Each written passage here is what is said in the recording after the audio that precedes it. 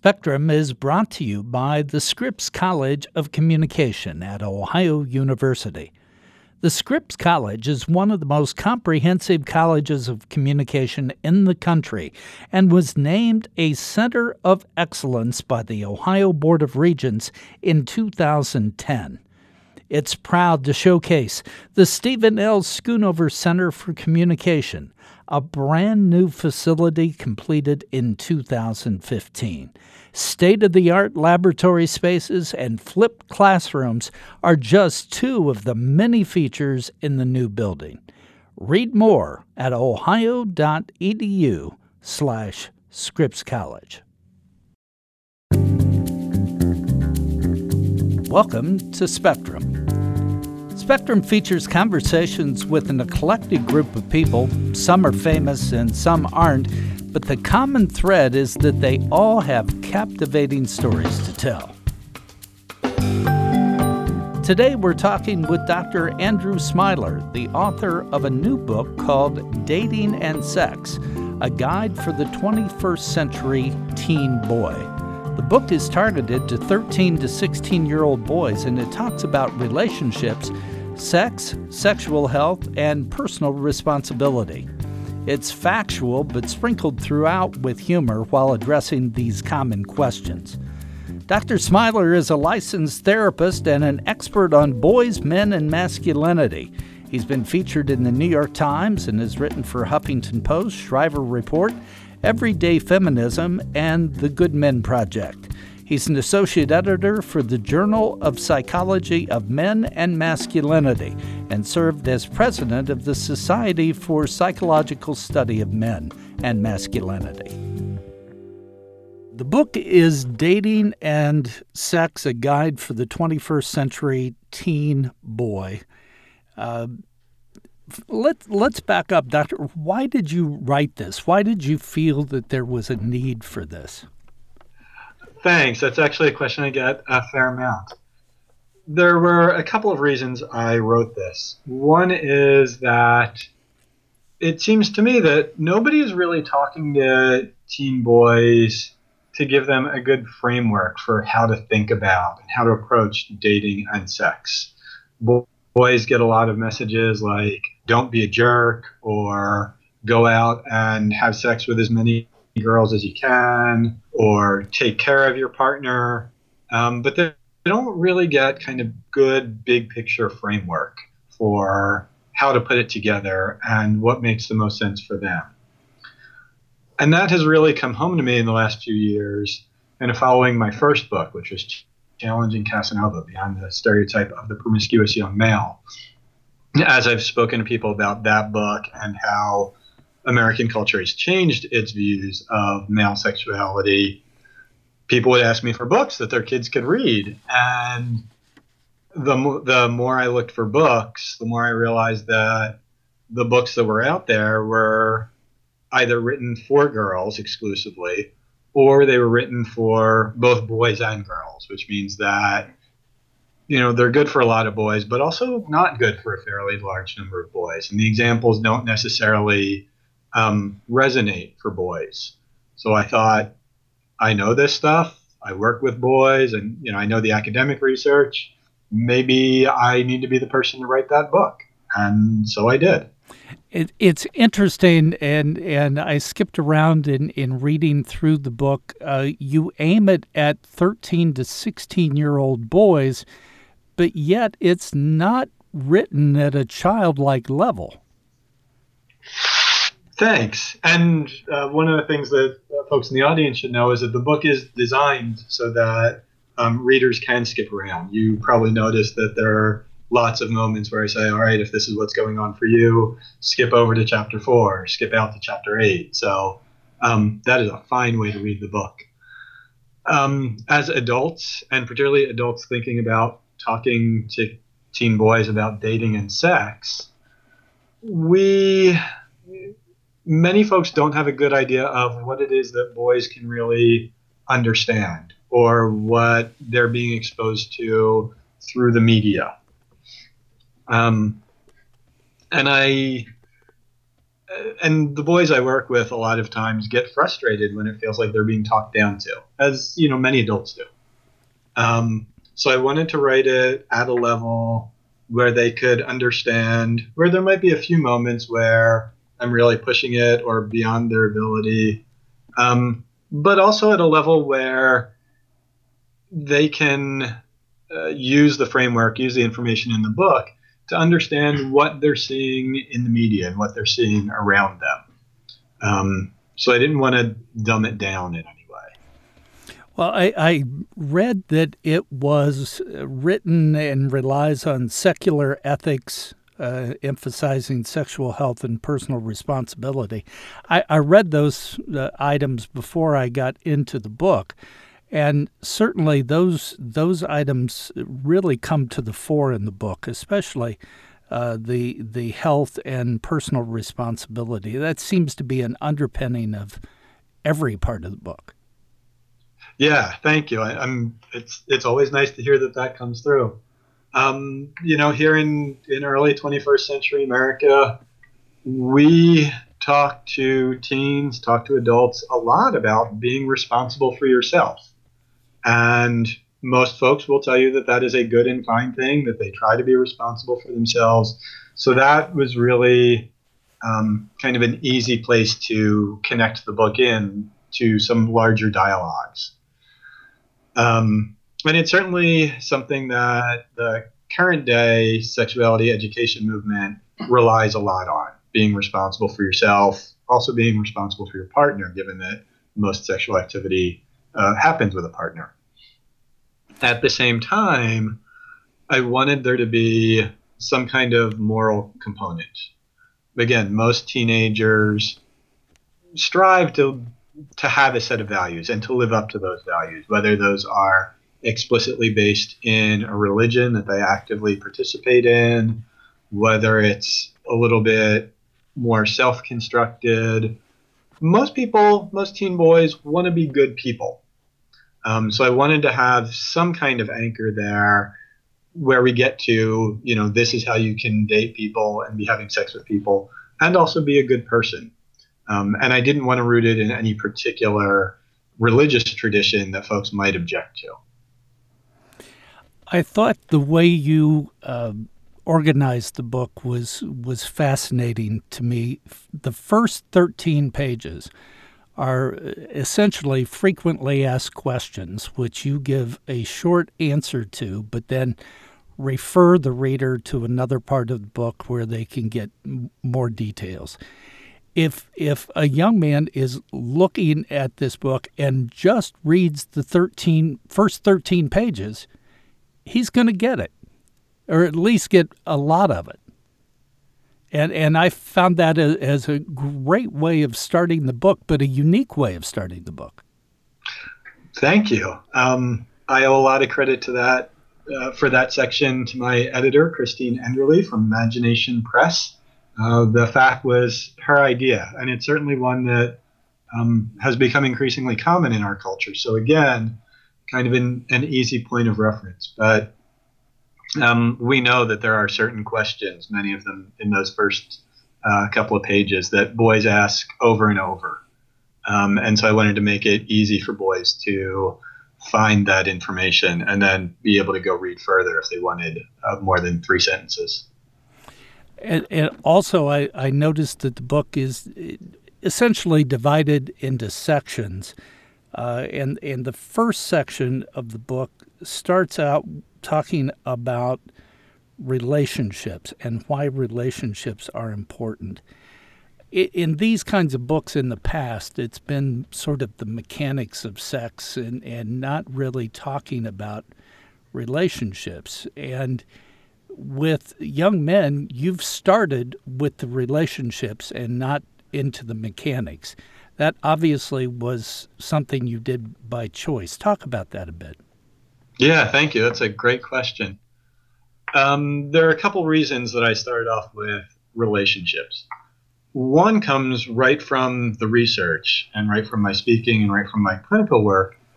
The vast majority of teenage boys, young men, adults of all ages want their sexual activity have a clear preference for being sexual with someone that they are partnered with.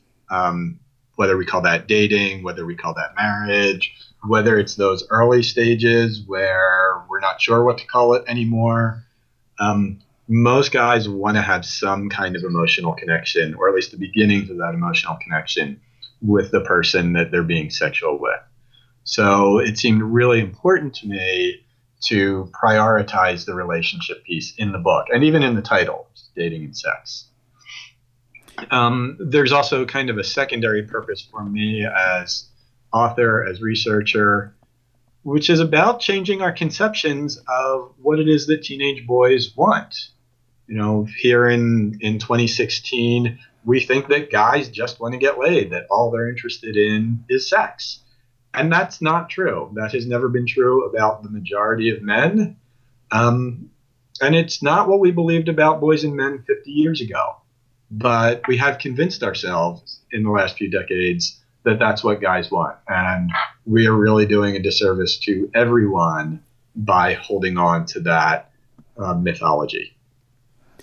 When you get to the second part of the book, it's really about pleasure and sexual behavior. And I found the term sexual behavior interesting. It's not just about sex, because you talk about sexting, you talk about sex with yourself, you talk about roles and orientations and stereotypes. It's much broader than just, as I was growing up, the term sex.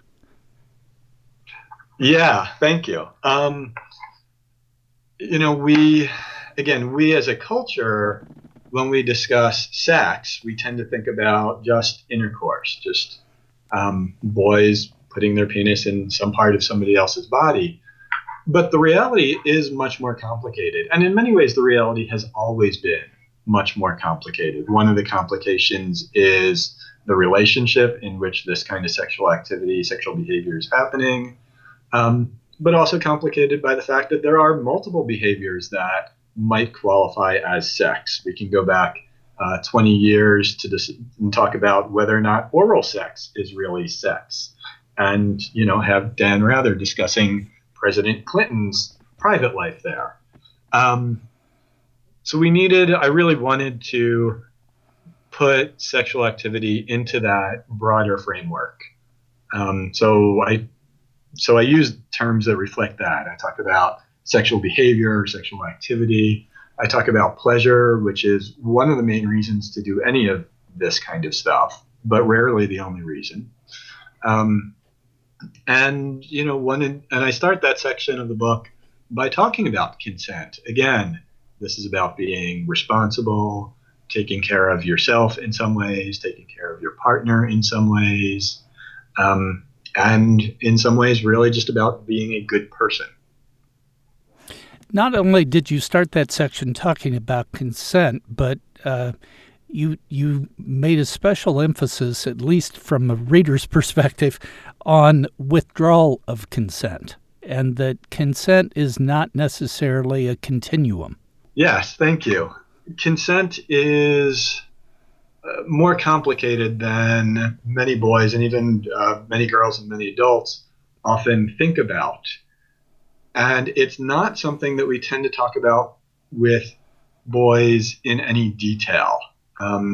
Girls who are engaged with kind of mainstream media, and especially magazines or websites that are geared towards girls, get a lot more detail about this. And you can find a whole slew of articles and segments of TV shows where they discuss, some group of girls discuss how far do you want to go with this? What are you ready for? What are you willing to agree to?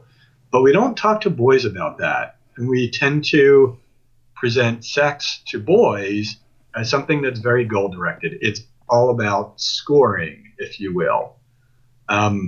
It's an approach that doesn't really allow people to stop because the goal is to score. And from all of the sports that boys play and that boys follow, we know that the goal is to score. And with the exception of golf, to score more points than the other team. A metaphor that doesn't translate very well with sex. But boys don't really understand the ways that that metaphor breaks down. And they don't get a framework for understanding when it's time to say stop, or when it might even be time to go backwards. And it could be your partner going backwards or saying stop. And it could actually be the boy saying, I want to go backwards or I want to stop. Because boys are rarely told that they can say no. So all of this discussion around consent in the book hits multiple pieces, including the boy's ability to say no, or let's slow down, or let's go backwards. The portion in the second part that I found also fascinating was the portion on sexting, and that's often in the news. But it brought up a broader question to me, and that is redefining sexual activity in a technological age, and the different questions and issues and ethical problems that brings up.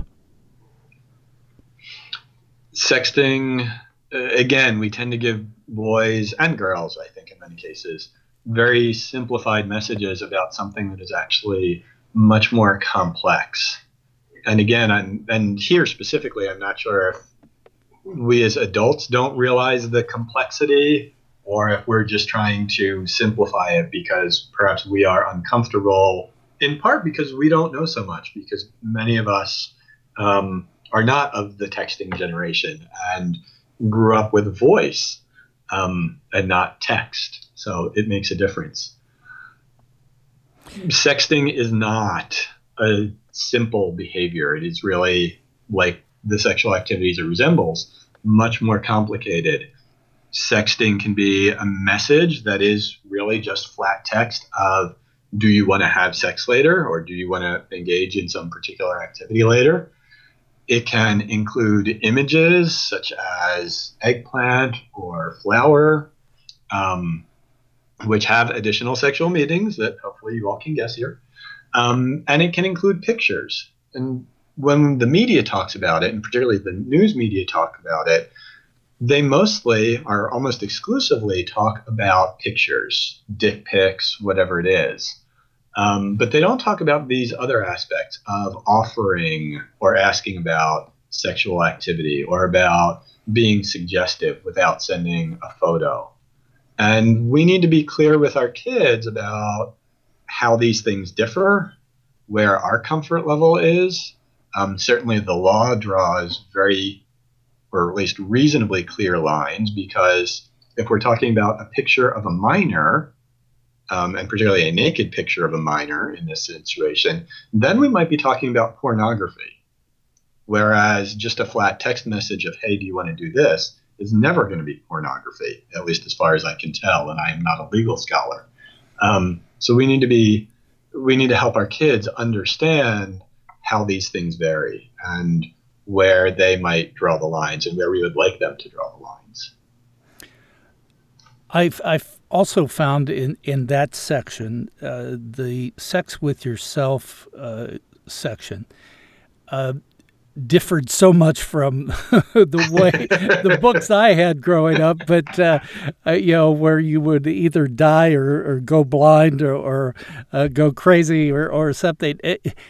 This to me was really refreshing, and it gave license, but also gave sort of a context that is often, I think, ignored. Thank you. It was important to me in writing a book for boys this age to really talk about masturbation, and not just in a quick paragraph or two. We know that masturbation does not cause people to go blind, nor does it cause hair to appear on your palms. That's other parts of puberty.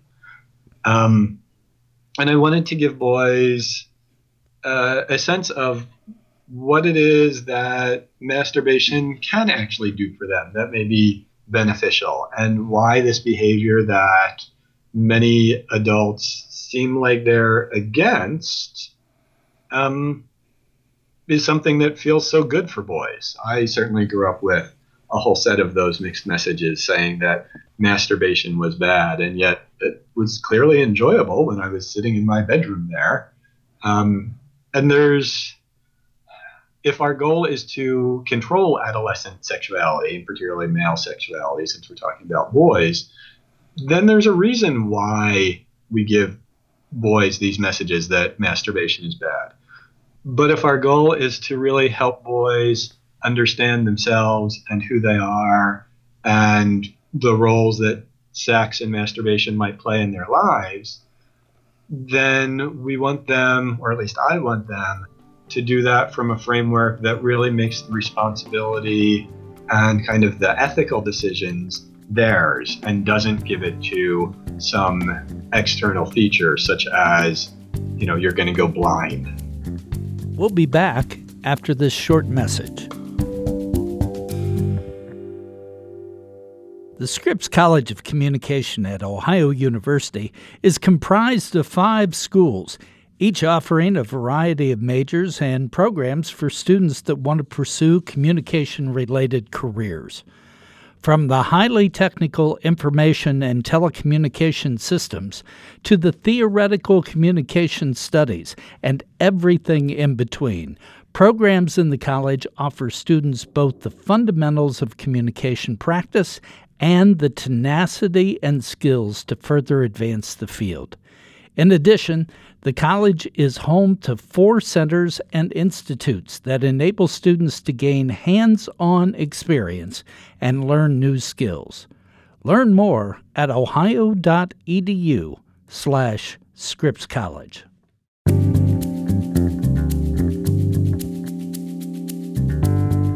Chapter 9 in your book is about sexual roles and orientations, and it talks about realities and stereotypes.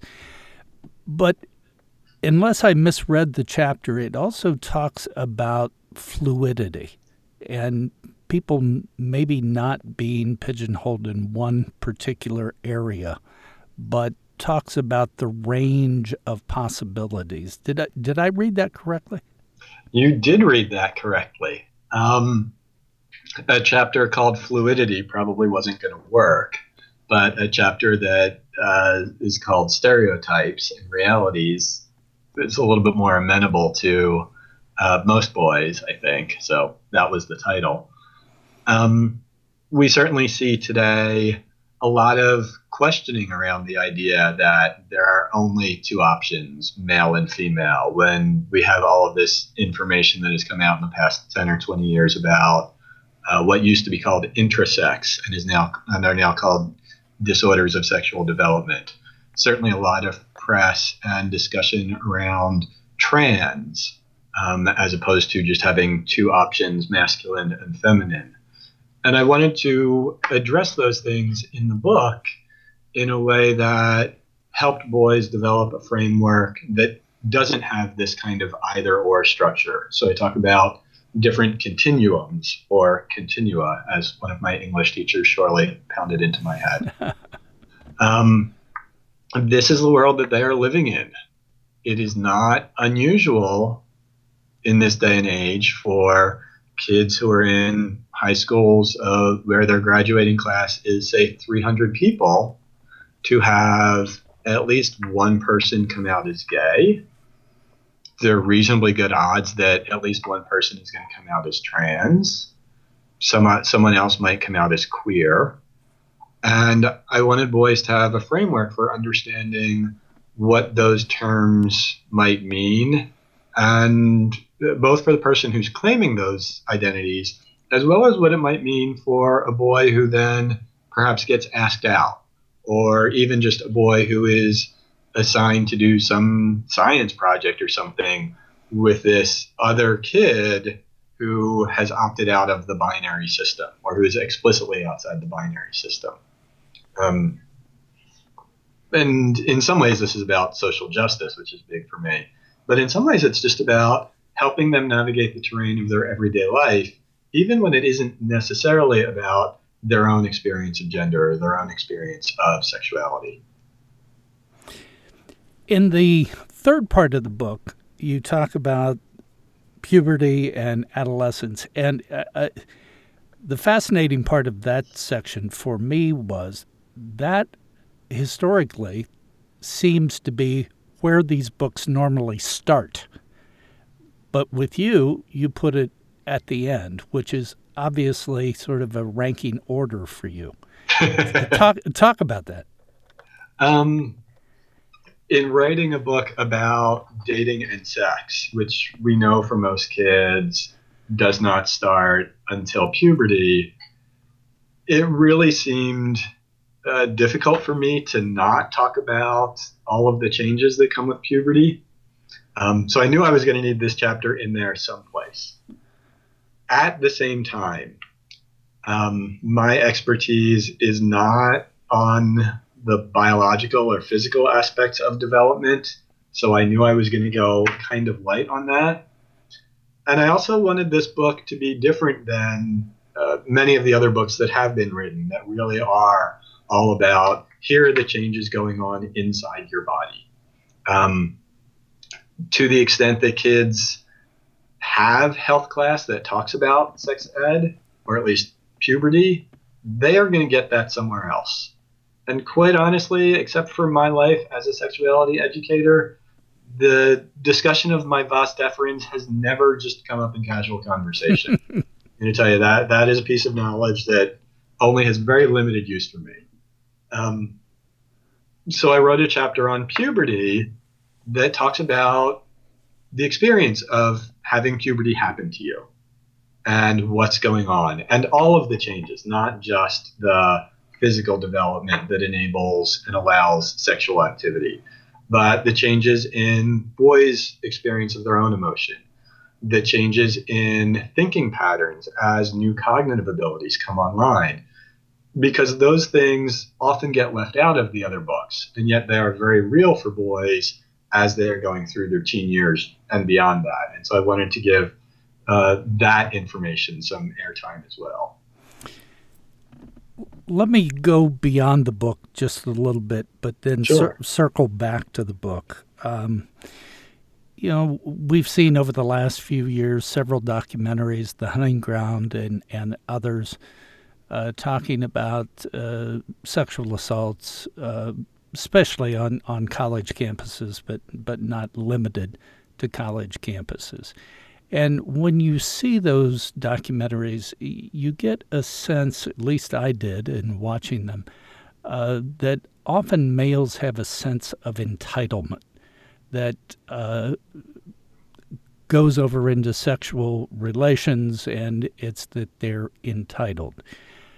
Your book seems to totally counter that, but doesn't address it head on. It's almost in a subtle way. Was that part of your purpose? There was certainly a decision about how I was going to address, or mostly not address, sexual assault. The framework for the book, the framework that I'm writing from, talking about responsibility, talking about secular ethics, places a lot on individual values. And my own default tends to be more egalitarian. It doesn't have this component of traditional masculinity, if you will, or traditional American culture that assumes the male is in charge. Certainly that egalitarian approach is the way that most teenage boys who've been raised in the last 30 years have gotten as the ideal. But at the same time, they also get this other set of messages about what it means to be a man, or what it means to be a guy, and particularly what it means to be a guy in relationship. So as guys, we are supposed to compete at kind of all times and in as many realms as possible. We should strive to be number one at something, if not at many things. And we now talk about being number two as being the first loser.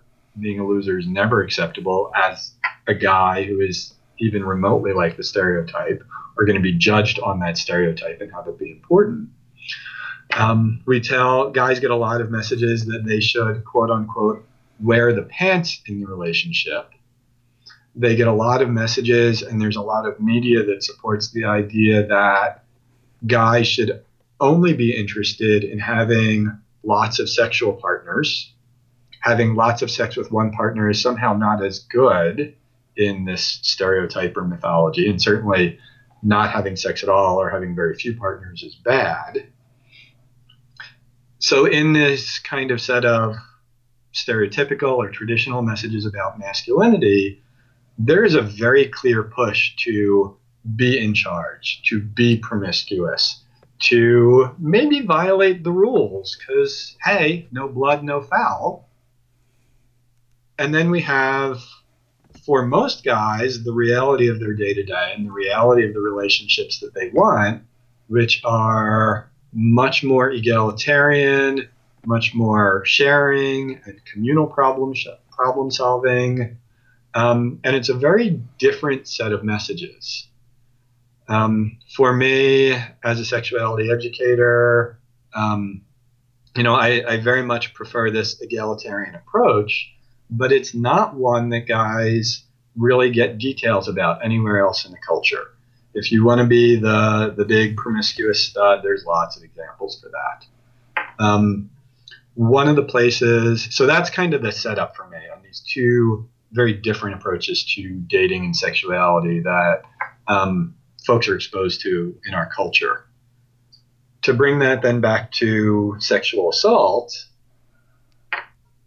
one of the places that kind of we as a culture go wrong is that we're not really teaching guys to navigate the world of this stereotypical masculinity and also this kind of day-to-day that's more egalitarian.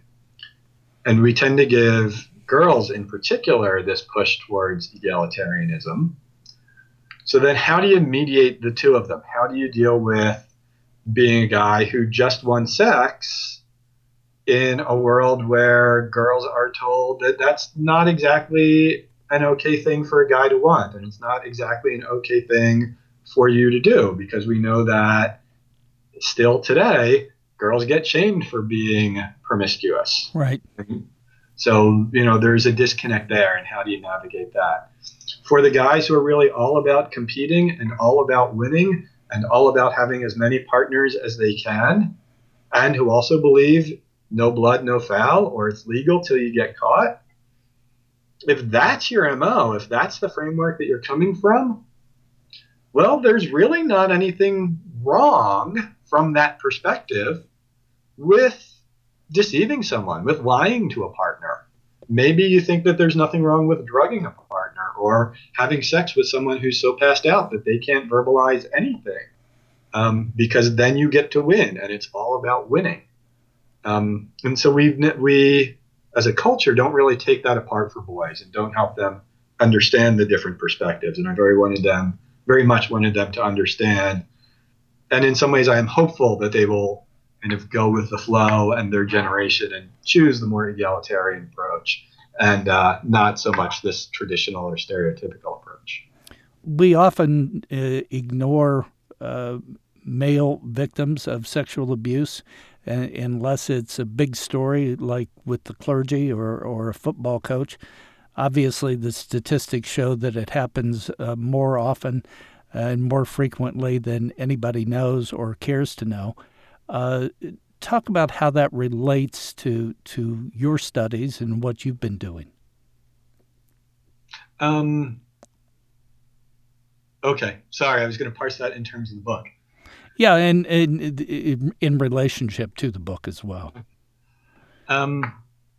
We know that kids and teens who are sexually abused and raped have a very different learning experience when it comes to physical intimacy, sexuality, even kind of romantic relationships that are going to be sexual. So as parents and as educators, we need to be conscious that there are a lot of boys, 1 in 4, 1 in 6, depending on whose numbers you like, who have that experience and who have already learned a very dramatically different set of messages and set of rules about sex.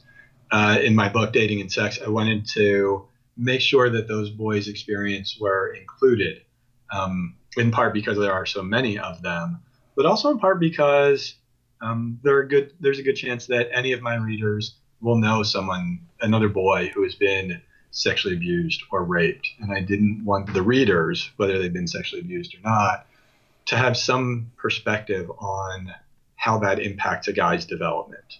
And so that they are perhaps more sympathetic and understanding, because we know that male survivors in particular often don't say anything for decades. And so this might be a way that some of them can raise the topic with somebody else. And it can have, as you noted, many different manifestations, especially at that age. It could either be towards the promiscuous side or towards the don't anybody touch me side. Absolutely. It certainly shows up in those two dimensions. It impacts how those boys decide who to trust and who not to trust, how they respond sexually with people touching their bodies. Even if they think they're going to be okay, they may find themselves in a moment where they freeze. Also impacts how they touch their partner's bodies. And in many ways, the etiology is quite similar to what we know for female victims, but we don't tend to talk about boys' victims. So I wanted it very much to be included in the book as a recurring theme without being the center of the book. Well, Doctor, best of luck with your book and your message. I just wish that years and years ago I had something like this. Thank you. That is probably the one response I have gotten more than anything else was, wow, I really wish I had this when I was growing up. It's certainly true that I wish I had this book when I was growing up. Well, thank you for your time. We really appreciate it. Thanks for having me, Tom. It's a pleasure to be here. Today, we've been talking to Dr. Andrew Smiler, author of a new book called Dating and Sex, a guide for the 21st century teen boy. This podcast is produced by WOUB Public Media. Adam Rich is our audio engineer. I'm your host, Tom Hudson. Please subscribe to Spectrum at iTunes Podcast, Google Play, or at NPR One. We welcome your feedback, so please rate our podcast or review it through iTunes. If you have questions or comments about our podcasts, please direct them to me via email, hodson@ohio.edu. That's Hodson, Hodson, @ohio.edu.